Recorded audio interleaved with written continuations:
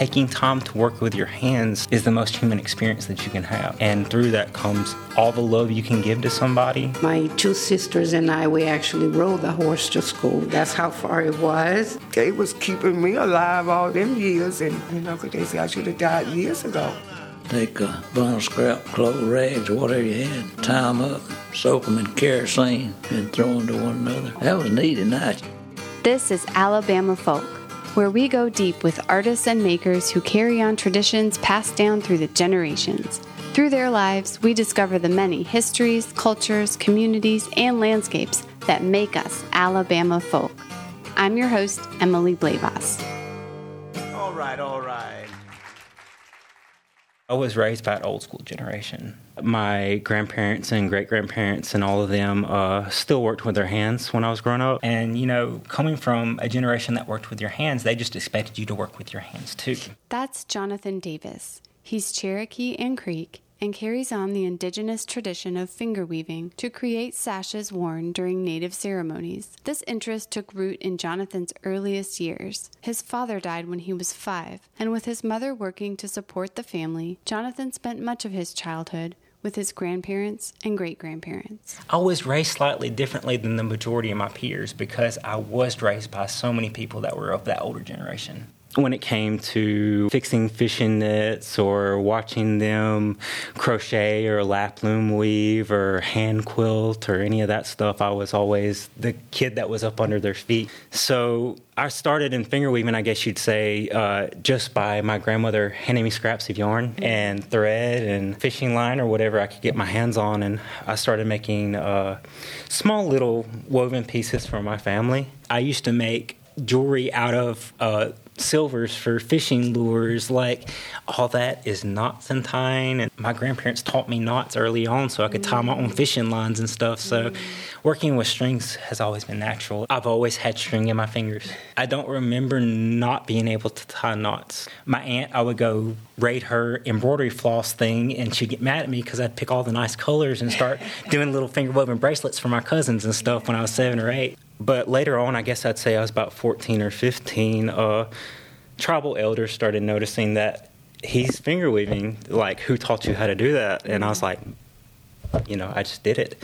And so they saw that, and they kind of fostered that in me. At age 15, Jonathan began an apprenticeship with Creek and Seminole finger weaver and Native textile historian Damian J. McGirt. He was so quiet and reserved. He wasn't one of those people that was out in the public because he was raised very traditional. English was not his first language. He was raised in a Creek-speaking home, so when it came to being out in public and talking and stuff, he really just didn't feel comfortable. So when it came to do leaving history or education type stuff, he kind of started calling me in to do more stuff with him, and Gail Thrower and Robert Thrower, and just a lot of people kept on commenting on it and just wanted me to follow through. Jonathan emphasizes the life-changing influence these elders, along with indigenous artisans, had on him. They saw what I was doing, and they pushed me. I can't say enough about that. I don't know where I'd be today without them. After high school, Jonathan's interest in finger weaving led him to the anthropology department at the University of Alabama, where he discovered a serious gap in the dialogue and cultural education on indigenous textiles. Most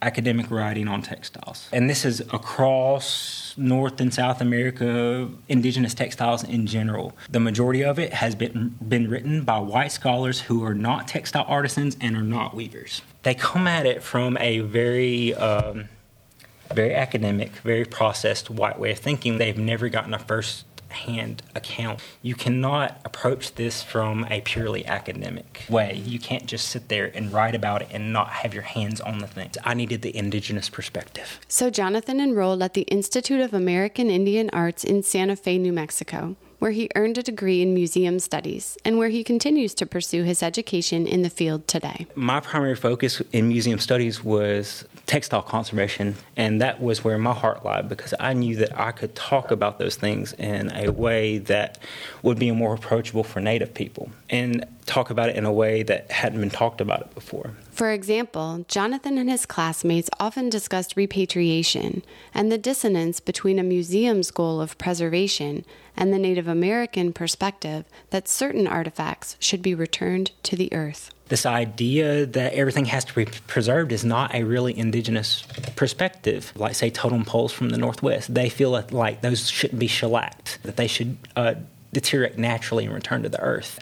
Repatriation processes for each tribe is different because of those protocols, and that was a lot of the dialogue that we had in our degree program. By studying how to design museums and programs from an indigenous perspective, Jonathan was fulfilling the dreams of his mentors and elders. The elders really wanted me to push and to get that traditional viewpoint on things, and they pushed me to go into education so I could speak. Most of them did not have college educations or high school education, so they saw education as a very strong tool because they come from the generation of being talked over by academics.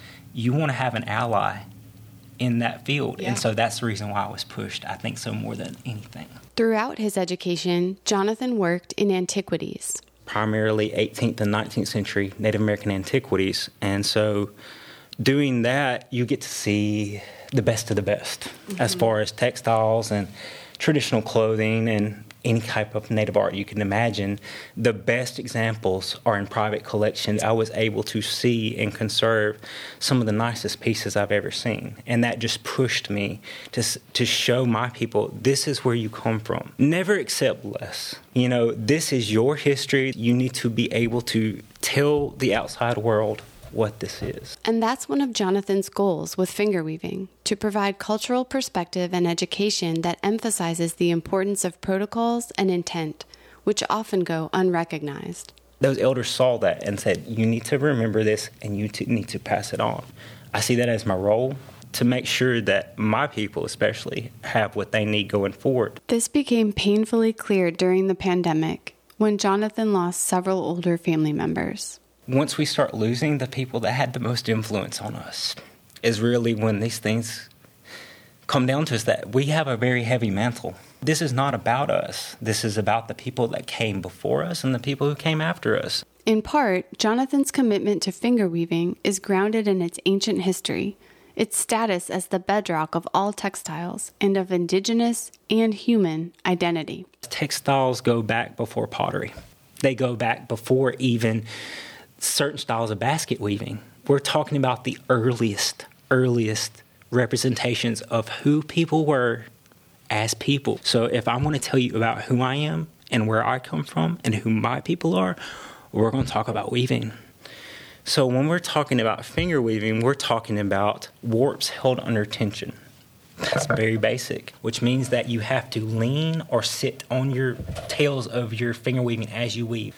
Working from top to bottom is finger weaving. When you're working from both sides, that becomes sprang weaving.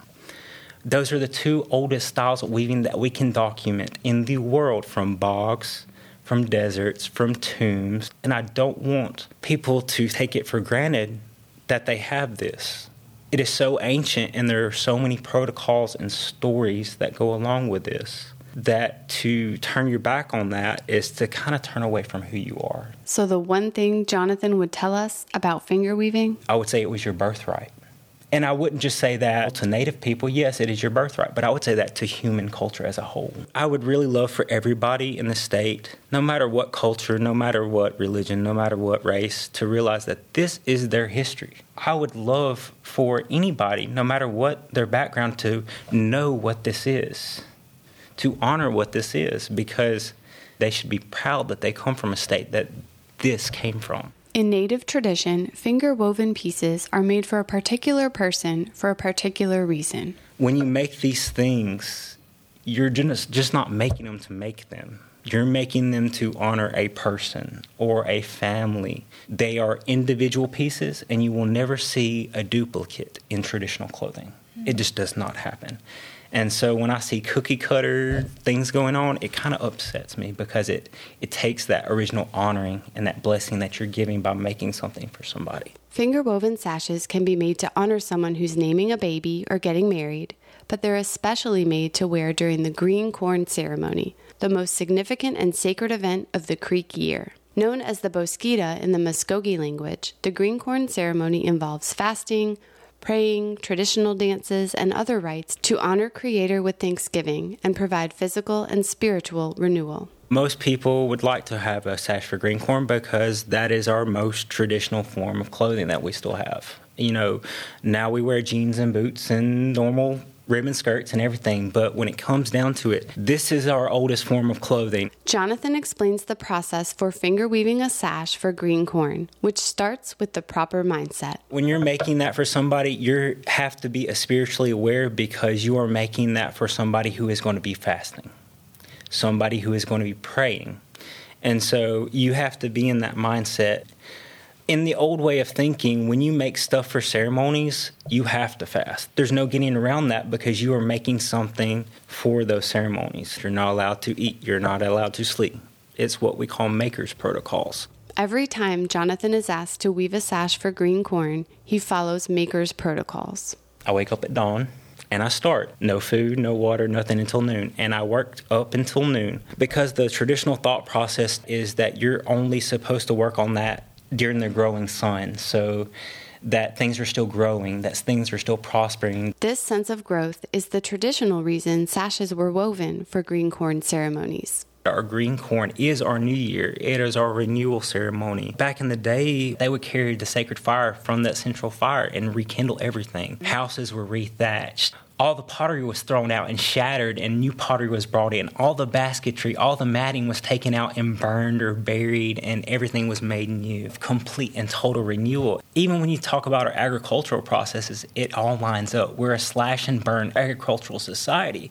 So the idea of burning it all out, starting new, that's what that idea of green corn and renewal is to bring us into that new year with everything new, everything fresh. This indigenous worldview runs throughout finger weaving. There is ideas and thought processes, and you can even say spiritual philosophies that go into weaving. That center point where you start a finger woven sash is called joins in the middle. And that is a spiritual philosophy. It is a balancing point of creation. So we're talking about red, white, peace, war, masculine, feminine. We're talking about everything we think of as cosmology in Southeastern history, that it all centers around that focal point, that fulcrum, that you are the balancing point for that. And so that center point, you always weave out from the center of finger weaving. The design radiates from the center. That center point is a tipping point spiritually. What that represents is complete and total balance. This cosmology extends to the way sashes are worn. Jonathan shows me an example, a beautiful and intricate sash woven in peach, green, and white with a diamond design at the center and tiny beads woven in. I made this one for Sahoy Thrower. Sahoy is the daughter of Robert Thrower and granddaughter of Gail Thrower, both instrumental forces in documenting and honoring Creek culture in Alabama. She commissioned me to make it. I made it to her specifications, but I did it in a way to honor her family for everything they've done for me. I kind of threw the kitchen sink. This is a double-sided sash. This is actually an older style of belt because these are actually meant to be worn under clothing to hold up the wrap skirt. The breeches and the aprons and the leggings and everything's tied into that. The fringe hangs down on both sides. And you remember what we were talking about, standing in the middle or standing in balance in the worlds. You are standing in the center part, and that's what that balance by the fringe hanging on both sides represents. You're standing in balance with the creation. The sash has become outerwear, and today it's the piece of clothing most Southeastern Native people seek out for the green corn ceremony. I think people feel whole when they have a belt on, even if they're wearing just an ankle loom sash. They feel like they have to have that. Call it blood memory, but it harkens back to that saying that that's us. During green corn, that's when you're supposed to bring yourself back. After the break, we'll learn how finger weavers keep a certain person in mind as they weave, and we'll dig into the weaving process itself, how it's changed and how it hasn't, and what may lie ahead.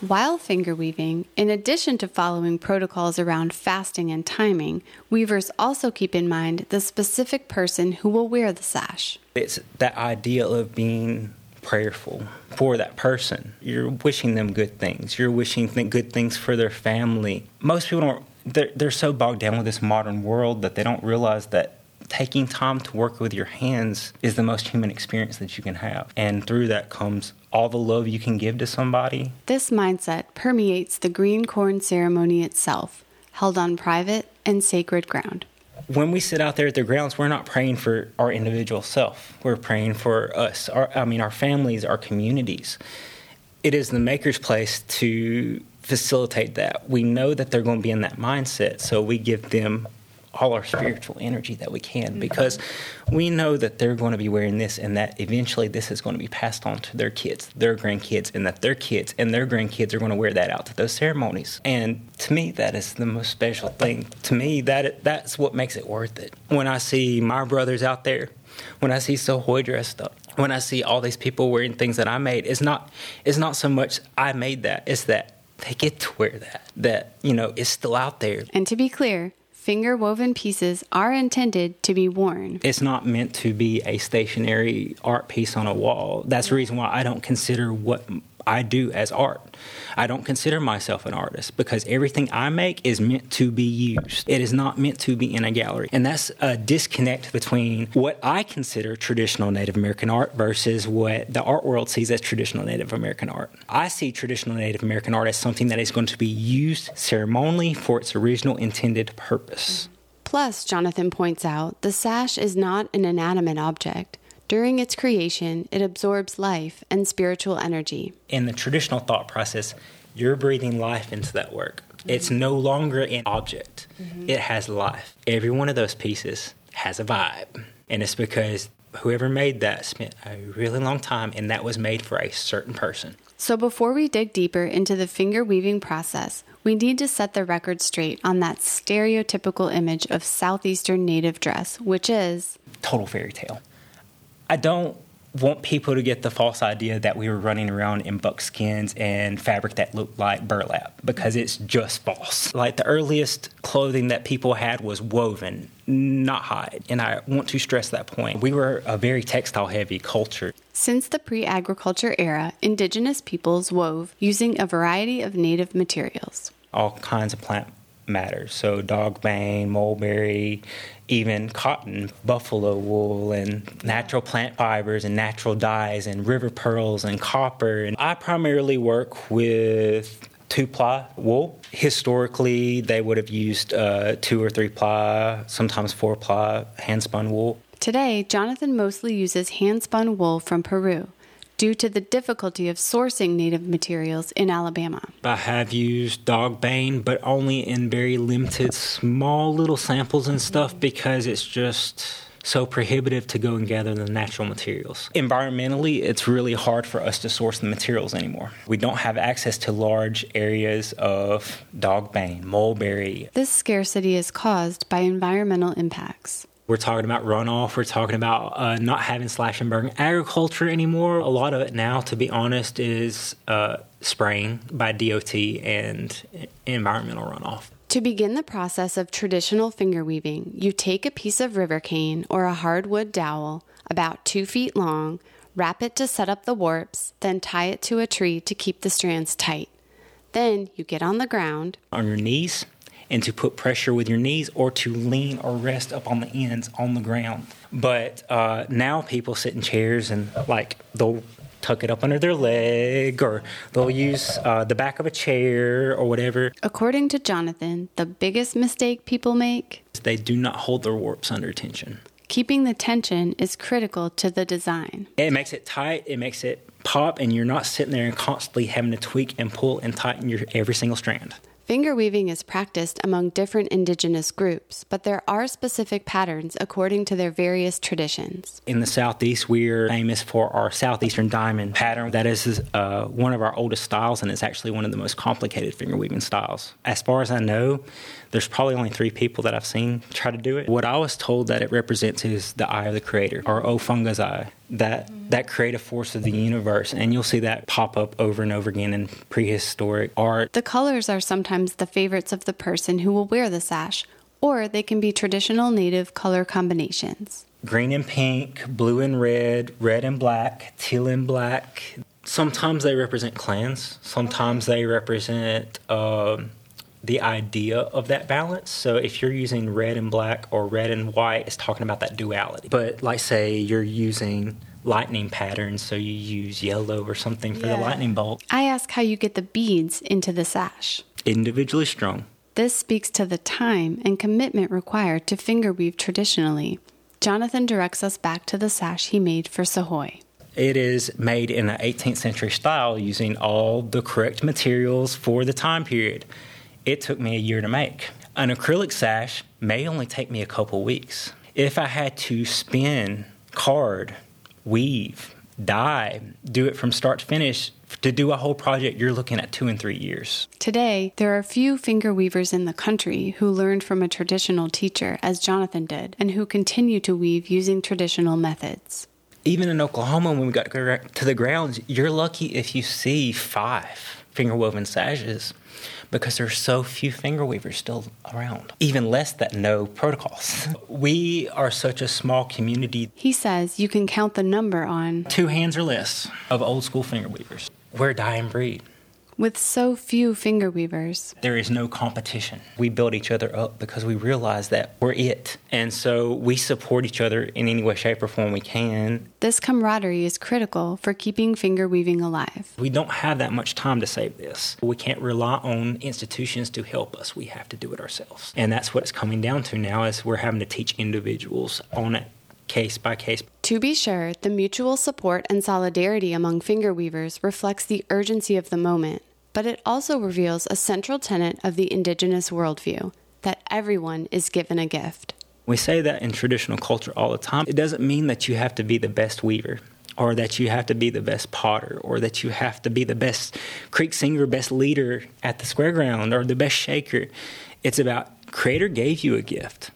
It's about finding out what He gave you and going on with it and doing something about it, because that was given to you. That wasn't given to your sister. That wasn't given to, your neighbor down the road. That was given to you. It's the idea of everything you have is inside of you. You just have to wake up to it. Robert Thrower always said that, and he always reminded me of that when I got stressed. Don't get stressed.